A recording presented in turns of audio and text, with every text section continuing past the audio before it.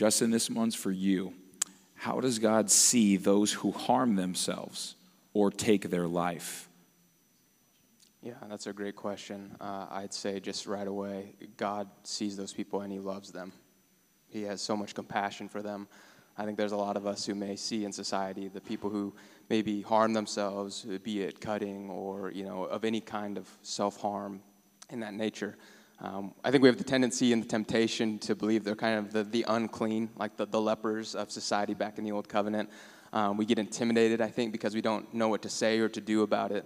But look how Jesus treated the unclean of the day. Look how Jesus approached the lepers and the people who would have been outcast or not knowing what to do with.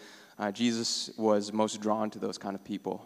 He was the one who always led out with compassion and love and kindness. And I think I just want to show us how much God values life. He values people. That's what he came to. He did not come to condemn the world, but to save it. And so we look at 2 Peter 3:9. It says, "The Lord is not slow to fulfill his promise, as some count slowness, but is patient toward you, not wishing that any should perish, but that all should reach repentance."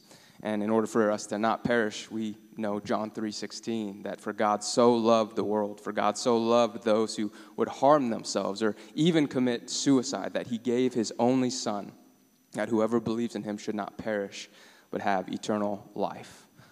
I think underneath this question, there may be the wrestle of the kind of the age-old question within church tradition: is suicide the unforgivable sin? And I'd say from a strictly biblical view, we do not see that anywhere. We do not see that suicide is the unforgivable sin. We see that the only unforgivable sin is the sin that has not come under the blood of Jesus. Those who have not repented and turned from sin, those who have not trusted in Jesus as Lord and Savior to run their life and save their life, that is the only person who would die without hope. So someone who would, if we just are calling it for what it is, suicide is self-murder.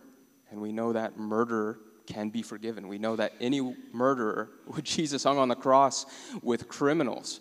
And in their dying breath, Jesus said, "Today, truly I tell you, you will be with me in paradise."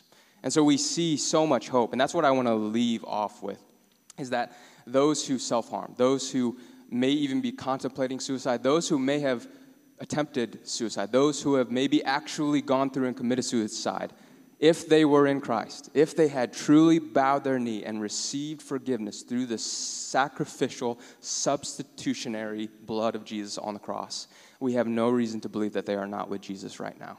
And that's what I'd have to say about that. We see that in 1 Peter 2:24, and this is where, if we look at kind of the reasons for why people may even be doing this in the first place, there's a plethora of reasons that are not always mutually exclusive. It could be because people want to feel control, that maybe something has happened in their life or in their past where they feel like they have no control. And so this one way is to try to feel that. It may be done just to try to feel something in general, that they are just numb to the world. Their heart is so hardened. They may feel anger. They may feel self-hatred. There's so many reasons why people may be feeling this and may be attempting this, even right now in the room. And I want to leave you with hope. That 1 Peter 2:24 says, Jesus, he himself bore our sins in his body on the tree, that we might die to sin and live to righteousness. And I love this. By his wounds, you have been healed. Amen. That means that any wound, whether physical, emotional, spiritual, Jesus says, I can take that on myself because I did at the cross.